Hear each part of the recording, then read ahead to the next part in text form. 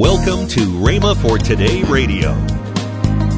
Well, almost immediately the revelations began to come. And I was very studious. I've been in the ministry, for 15 years. Well, 14 and 48. And I was very studious. I'd read sometimes all night long. Gain all the knowledge I could. But by revelation of the Word, I gained more knowledge in a matter of a few months than I had in 14 years put together. Until I said to my wife, what in the world have I been preaching? I've been so stupid, it's a wonder the deacon didn't have to tell me to get in out of the rain. Welcome to Rhema for Today. Kenneth E. Hagin continues his teaching on Live in the Supernatural. Find out more next on Rhema for Today Radio. Also, later in today's program, I'll tell you about this month's special radio offer. Right now, let's join Kenneth E. Hagin for today's message. The Lord said something to me way back in the winter of 1947 and 48. I was pastor of a church in East Texas.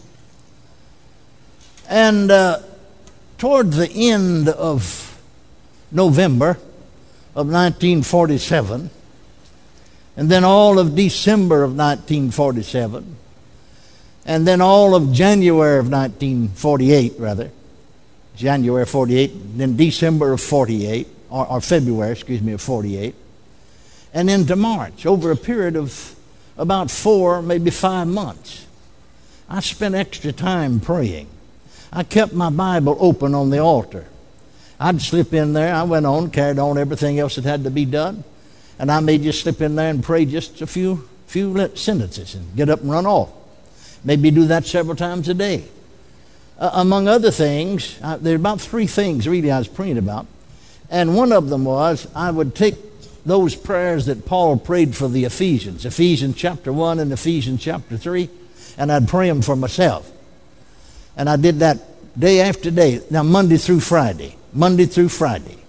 I never missed less than 3 times a day praying it. Sometimes 4 or 5. Sometimes I'd stay a little longer. Sometimes I'd say to my wife, now I know because kids are in school, we eat on schedule. If I don't come out, don't send Ken after me, I'm not going to eat.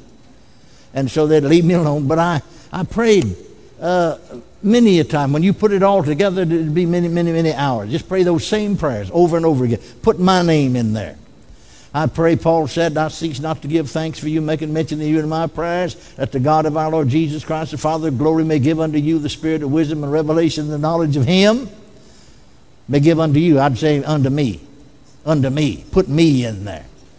Hallelujah. And after I'd been praying that way for about 4 months, or almost between 3 and 4 months, I'm kneeling there in the altar praying the same prayer again, or the 2 prayers again. I left my Bible open to those things. And it was just like some man standing there talking to you, yet there's nobody there. Said, I'm going to take you on. See, a lot of people want to go on, but you've got to cover the ground you're on before you go on. Amen? I'm going to take you on to revelations and visions. Well, almost immediately the revelations began to come. And I was very studious. I've been in the ministry, for 15 years. Well, 14 and 48. And I was very studious. I'd read sometimes all night long. Gain all the knowledge I could. But by revelation of the Word, I gained more knowledge in a matter of a few months than I had in 14 years put together. Until I said to my wife, what in the world have I been preaching?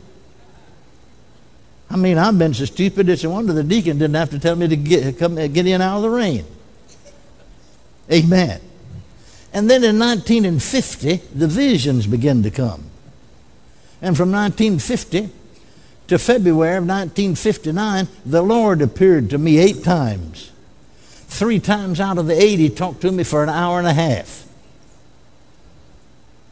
Praise God. But then another thing that I was praying about was ministry. Now, I had every reason in the world to be satisfied. We as pastor of the best church we had pastored. We was living in the best parsonage we'd lived in as a family, or since my wife and I were married and the children came. We had the most money we ever had. I looked up the record. The church wasn't all that old, maybe 25, 29 years old, I guess, something like that. And we were running more in attendance than they'd ever run in the history of the church. The church has got more money. I've got every reason in the world to be satisfied, but I'm not satisfied. I'm dissatisfied. I liken it as washing your feet with your socks on. You know, it don't feel right. You may not know what's wrong, but it just don't feel right. And so that's one thing. I didn't get an answer the first month. I didn't get an answer the second month. I think some people miss it by not just staying in there. I didn't get an answer till between the third and the fourth month of praying. Extraordinary. I always prayed a lot, but extraordinary praying. Adding to it. Until one day the Lord said to me, now, the reason you're not satisfied is I never did call you to pastor to begin with. That's not your calling. And that's the reason, you know, I felt. Now, he permitted that because every church I pastored but one, he told me in a supernatural way to take it.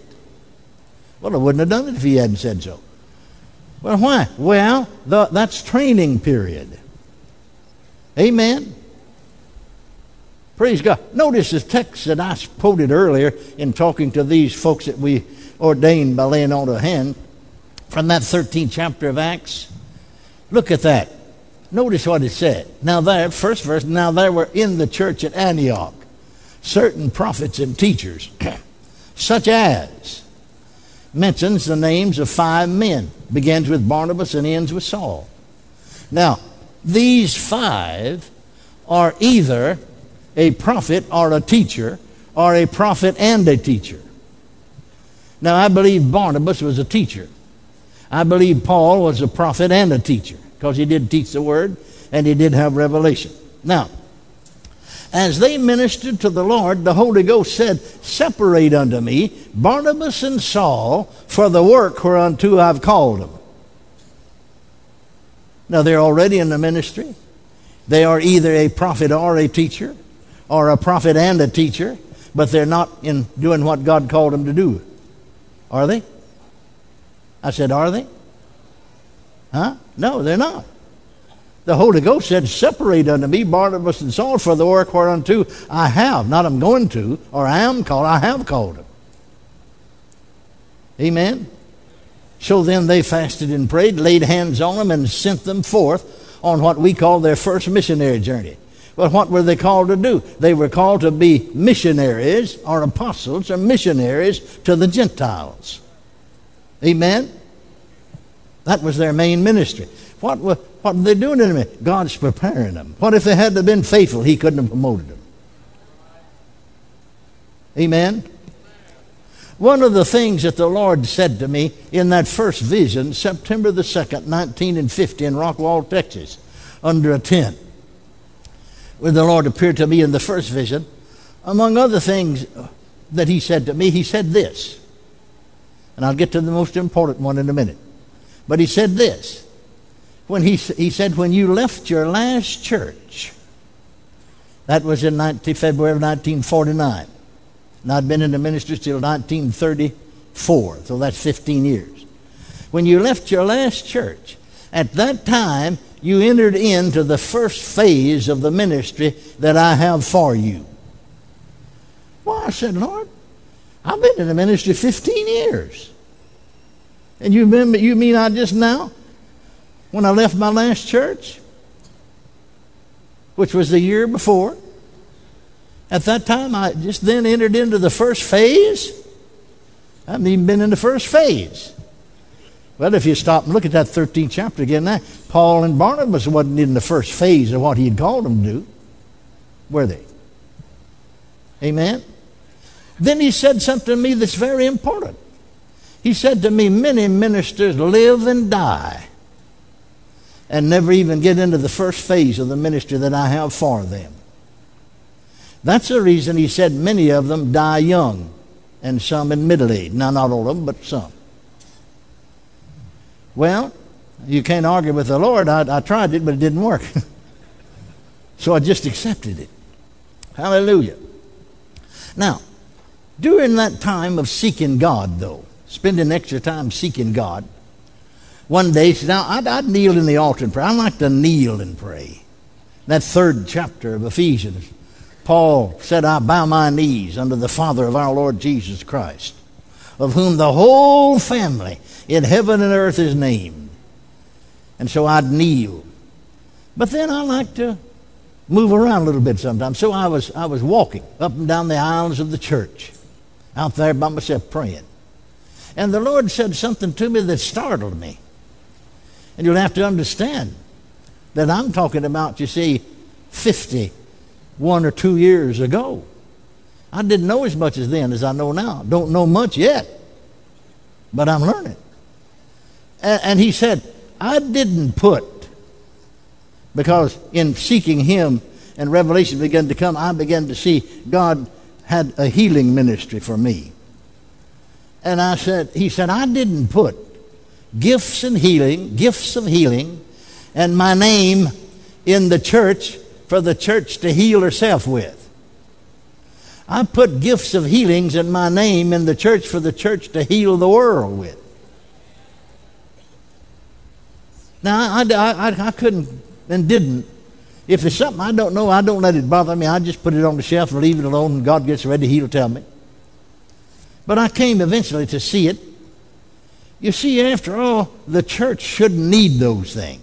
The church should know that himself took our infirmities and bare our sicknesses. The world don't know that. Amen? The church should know by whose stripes ye were, not going to be ye were healed. Amen? Now that's the reason that you hear such, it's almost unbelievable to people here. You hear results like Christopher Alam is having. Now every year from school, there are those that go on missionary journeys, tours, or whatever you want to call them. Many of them are folks that have a ministry, feel maybe that missionary calling is their calling. Some just go, to be going. You're listening to Rhema for Today with Ken and Lynette Hagin. Now, let's join Ken and Lynette Hagin. Honey, we have got an awesome offer this month. Okay. This is your dad's teaching on Live in the Supernatural, 2 DVDs on that. DVDs, yeah. That's right. And then your CD, You're Not of This World. You realize we're not of this world. Oh. We may be in the world, but we are not of this world. I say it like this. We're in two worlds at the same time. That's the way right. I say it. That's right. So, hey, you need to get a hold of these. These is normally $33.95, and we're going to give them for $29.95. $4 Save a little bit, That's right. But you're not of this world. This is the great sermon that I preached. Too often Christians let the world dominate them and rule their thoughts when the problem seems insurmountable and they feel hopeless. But we don't need to do that. We need to realize that we're ruling and reigning with Christ. And then Dad living the supernatural. There's two DVDs here. Seeing into the supernatural realm and built on purpose, not on personality. That's a good one. Call toll-free 1-888-FAITH-99. Again, call toll-free 1-888-FAITH-99. You can also order online at rhema.org. That's RHEMA.org. rhema.org. Or if you prefer to write to Kenneth Hagin Ministries, our address is P.O. Box 50126, Tulsa, Oklahoma 74150. We always love to hear from our listeners, so write in or email us today and become a part of Rhema for Today. Tomorrow, Kenneth E. Hagin will continue his message, Live in the Supernatural, here on Rhema for Today Radio with Ken and Lynette Hagin.